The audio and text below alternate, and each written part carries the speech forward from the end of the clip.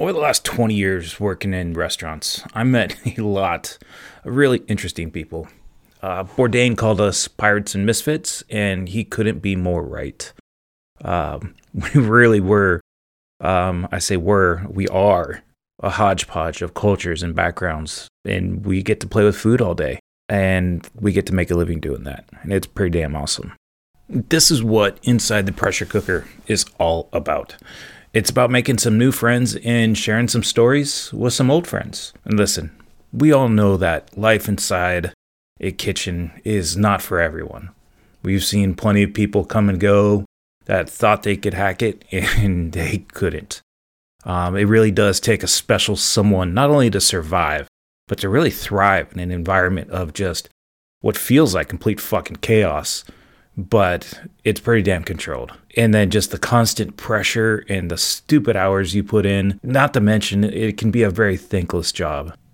Before you know it, it's all in your blood, and it's the only thing you know, and you need more. It's an addiction. This is the bond that all line cooks and chefs share.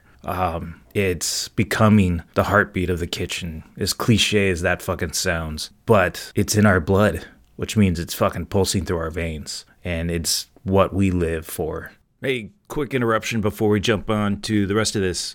Two things. First, there's a link in the show notes that, well, it's not really a link, it's my email. Please, I want to hear some feedback from y'all. What do you love? What do you not love? This is how I learn.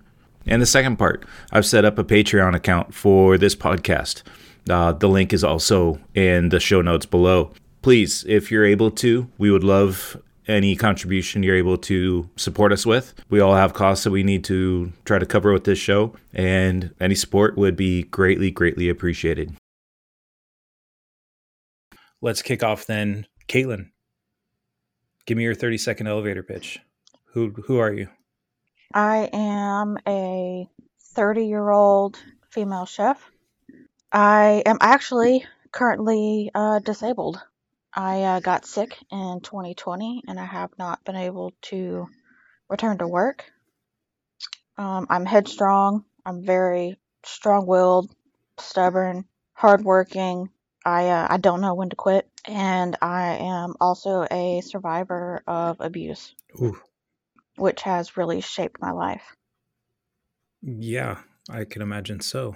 So let's talk a little bit. You mentioned a little bit, kind of offline, that you're kind of a product of the pirate era and the white collar era.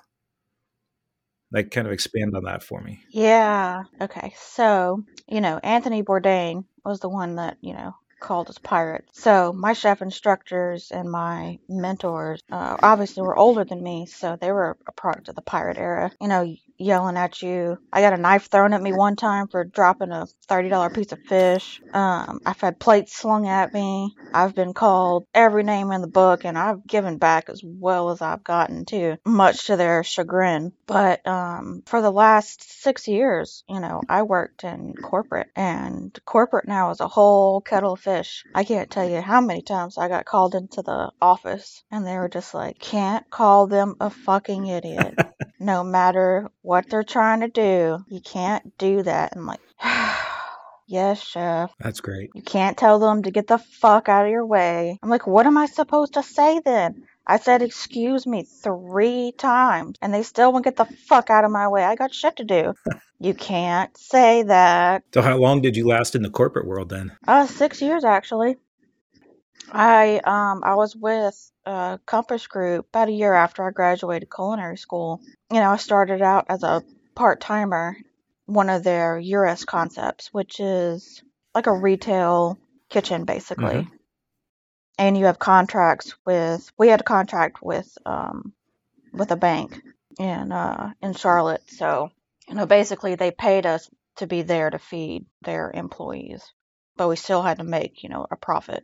So Compass Group is actually like the number 7th employer in the world or something like that. They have a lot of different sectors. Obviously it sounds like it was more of a cooking was like a release for you to kind of get rid of that pressure and that tension, and it made you feel good. But cooking in the industry is very different. So, how did you know though once you were cooking and you were professionally cooking, so to speak, that it's like, okay, I've made the right decision. Like I'm in the right spot. How did you know? Did you know? I did. Okay, so my mom left us kids when I was 6, my brother was 6 months old, and my sister was 9, right?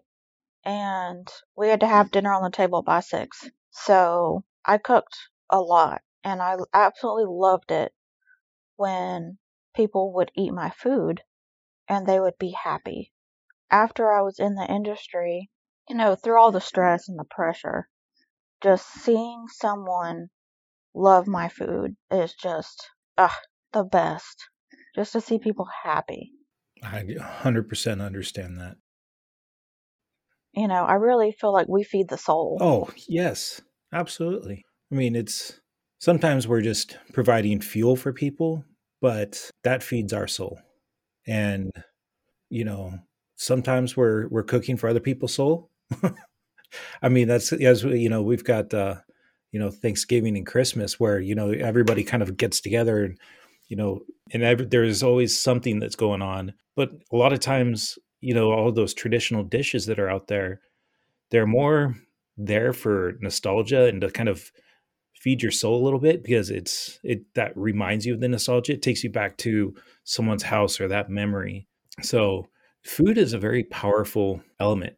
It is. It's very connected to memory, especially smell. Yeah, I remember reading something about that where food has got one of the strongest triggers for both for any memory because it involves essentially all the senses. Yeah, and being transported back to, that time when you were happy or, when you were with friends. Hmm. So it can be, a really great, mood booster. And, I feel like mental health and depression doesn't get talked about enough. And like you guys have said on the podcast before, is that drugs and alcohol is only going to drag you down. Well, but behind every addiction is a problem with your mental health. Is that why I stress eat? So, yes, it is why you stress eat, especially chocolate, because chocolate metabolizes into serotonin, which is, the get happy drug. But all of your serotonin is made in your gut. It's all made in the gut? So that's why it is. Learn something every day. I did not know that. This is why I like the science of food. It's very interesting. Hmm. Got to start taking better care of my gut. Trust me. Yes, absolutely. That's a whole nother story there. But um, Oh yeah. yeah, that's the one thing that still has not recovered from my illnesses from 2020. Trust me, nobody wants to hear about that. Well, that's fantastic. I mean, so it sounds like you've got, I mean, you're obviously a product of your past. We all are, whether we really know it or not. But you've definitely have seen a lot of adversity and challenges. And I mean, you definitely are not the type of person just from talking to you that's going to let that dominate you or let you play the victim by any means. Oh, hell no. I learned from an early age that when you get knocked down, you get back up. And that's what grit is.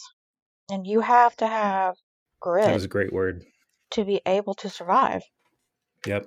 And the restaurant industry, if you don't have grit, it will eat you alive and it will spit you back out.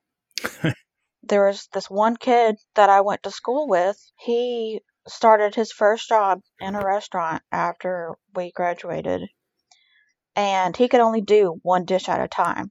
Like, Ooh. now that one dish was beautiful, but, they gave him like some feedback and he just kind of fell apart because he was, we were competitive in Was culinary the school. feedback something like "hurry the fuck up"? Yeah, yeah. And he just kind of fell apart. And I was just shaking my head like, dude, He should be go into food styling, not commercial production. yes. Go somewhere where you can just make food look pretty. How many people from your class whether it's a number or a percentage, do you think are still cooking today from your culinary school? Statistically, between 5 and 8%. Okay, that sounds about right. Or, well, yeah, that number might have dropped a little bit since 2020. Yeah, that's it's funny how COVID was. It's almost needs to be renamed like the Great Alignment or Realignment. Yes, there was, a big shift and a lot of pivoting during 2020. And, even those of us who had it together and was, rolling with the punches, some of us got sick and were not able to cook in, the kitchen anymore. And that just sucked. There's so many great chefs and great people that we have lost. And I really feel like our industry is really in danger right now because there are labor shortages everywhere across the country. No matter how well you pay, no matter what your Yep. benefits are, like they're starting to like mechanize a lot of stuff, even in like casual dining restaurants. Oh, you're starting to get into some. Yeah, What was it? Patrick and I were talking about conspiracy theories here.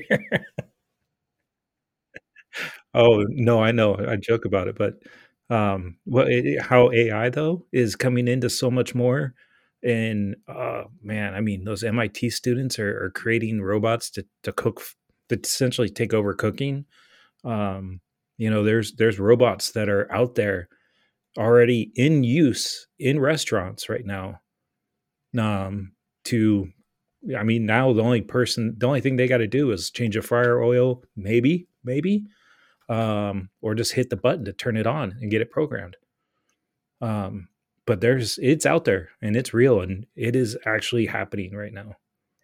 yeah. My husband, he actually works in a casual dining restaurant, and they're a test kitchen because they're just so shorthanded all the time, that they're introducing like a warmer drawer that keeps the potatoes warm for, X amount of time after you pull them out. Just other little things like that reduces labor. Yeah, I bet there's been a lot of people having to go back to that drawing board and just, hey, everything was designed to do this. Now we needed to do this. Like, I mean, it's almost like NASA astronauts like scrambling to like, hey, we're running out of gas. What do we do? Yeah. So this time has definitely really tapped into creativity, especially for owner operators. I mean, it's funny you say that because I mean, creativity has suffered in some ways, but it hasn't in others. Like, we've had to get more creative in just different ways. And so sometimes the food can be just as creative for chefs that are able to put some of their input into it and be creative with it. Um, some of them had to get more creative because they've whether it's less people and also just trying to make you know their margins on even less or make up for some food cost just as those prices go up. Um, but then there's also just getting creative on figuring it out. Like, how is this all going to work when if someone doesn't show up? So, I mean, but I also know what you're saying because in some ways, it creative is suffered because they're not able to. In some ways, it's become where there was creativity. It's been more standardized to eliminate creativity because a lot of ownership always believed that creativity caused food costs to go up. Yeah, that's their impression, but it's really not true. No, I it's not. have noticed on menus, I've seen a lot more cross utilization of ingredients. It's a trend I've definitely been noticing. And then they're working the people that they have to death, trying to use up every little scrap that they have, turning it into something new. Hmm. And I found that to be very interesting.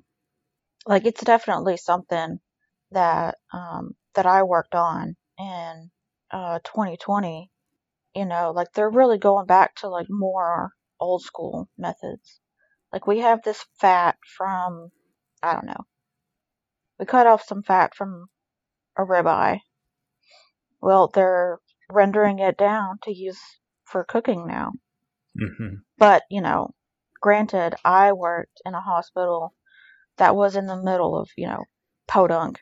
So they loved country cooking, which was so boring. So fucking boring. Even at a hospital? And I see, so when Compass Group, when they have a contract with a hospital, they don't just feed the patients. Yeah. They also have a retail area that feeds the Yep. employees. No, I've just known in So general, there's so much of that is, even with the employee side of things, everything is so, um, there's not a lot of effort. I think that would be the best way to put it.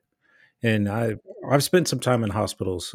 My son is got some long term medical issues, and like this last summer, we spent 2 weeks in a hospital just for a couple surgeries. So I had plenty I'm of sorry to hear hospital that. food during that time. So I get it. Yeah, that was my first chef manager job, which, you know, was really hard for me. That transition was very difficult. And believe it or not, I had an all female staff.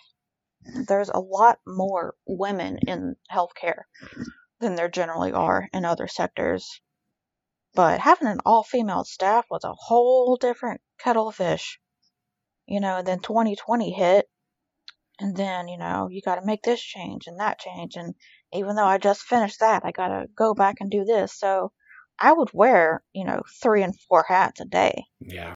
Chef manager, grill cook, patient cook, and have to take trays up to the patients. Okay, 5 because I'd wash dishes too. Why do you think there was But more females in the hospital sector than whether it's catering or restaurants? It's kind of interesting. I never would have, or maybe was it just that area, or is that statistically pretty common? that's statistically pretty common that there's a lot more females in healthcare. So in the first kitchen that I worked in, or the first healthcare kitchen I worked in, so there's politics, Everywhere. right? And I hate politics with a burning passion.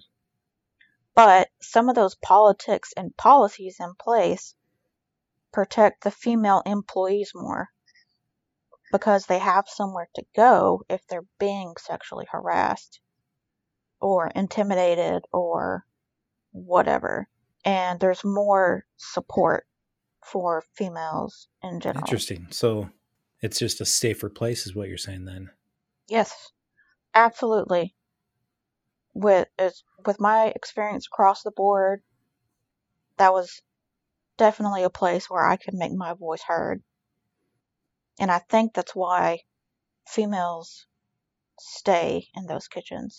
Because there's a lot of women that'll quit from, like casual dining or fine dining simply because of harassment or being talked down to or not being, appreciated. It comes down Hmm. to culture. How much of that culture you think is kind of that pirate era? Is like you mentioned like the pirate era in the beginning, like versus the white collar era, where definitely more white collar in hospitals for obvious reasons. You've got HR people that are watching you all the time, and in Hmm. smaller restaurants, you're not going to have that. But there's an age difference as well. There's a generational difference that is expecting kind of the white collar, we'll just say, treatment. But a lot of people that are still running the restaurants and owners are very much so in the pirate era. Would you agree with that? Absolutely. And that's kind of where that disconnect is, maybe. Yes. And some of the chefs have made that transition, and some of them have not. Hmm. And the ones that I see that have not made the transition is, like you said, in places that have less oversight. Yeah, I can see that. Because if you've got, someone in HR across the hall from your kitchen, that you can go talk to, then, especially in a hospital setting, they're going to have to do something about it. There's a zero tolerance policy, not just with the hospital, and that's a contract. When you sign the contract, you agree to those terms, is the zero tolerance policy. Now, when you get away from, hospitals and healthcare facilities, schools, and you go into even like casual dining, you don't have an HR person in the building the majority of the time. You just have, whoever the kitchen, managerial staff is, and they're going to be, your older, more piratey chefs for sure. Because in in regular kitchens, I'm going to put it that way. Can I start over? Sure. So in like restaurant kitchens, there's a lot more pressure. There's a lot more chaos. There's less organization. And there's less structure. So I don't know if I'd necessarily agree with that part, though. What I mean by that is the patients have to be fed at a certain time. The patient count fluctuates some from day to day. I see where you're going with that. Okay, I gotcha. Okay. Yeah. And then retail has to open by a certain time. I gotcha. Every day. Yeah, restaurants are a lot more free for all. Ebb and flow. Yeah. Okay, yeah. I'm sorry. Keep going. So even if the chef isn't complicit, you can't be everywhere at once. You can't see everything. So I feel like those kinds of complaints are a lot easier to sweep under the rug, right? Because it's person versus person. He said, she said, right? And more people have their heads down just trying to do their work. They're not really paying attention. Yeah. I mean, I'd hate to think that it's just always a he said, she said. I mean, obviously, whenever there's an accusation, there needs to be some form of follow-up. But to me, that's also just, I think you've mentioned this as well, like that's just 100% a culture thing, regardless of the size of your restaurant. And honestly, I think that's a big issue with a lot of these so-called, I don't want to say so-called, but like staffing issues. I've gone to some places where they're short-staffed, they're struggling, and you can just tell. And you can also feel a difference. And then you'll go somewhere else and you look around and you're like, staffing is not an issue here. But it also feels different. And it's just, they're staffed because people want to be there. So, I mean, without turning into a big corporate behemoth where everything is about, oh man, I don't want to say rules and regulations because that's it. I mean, what's the solve for that, you think? I mean, outside of just, God, how do you even answer that? I'm kind of, how does anyone answer that? And thank you for listening to this episode of Inside the Pressure Cooker.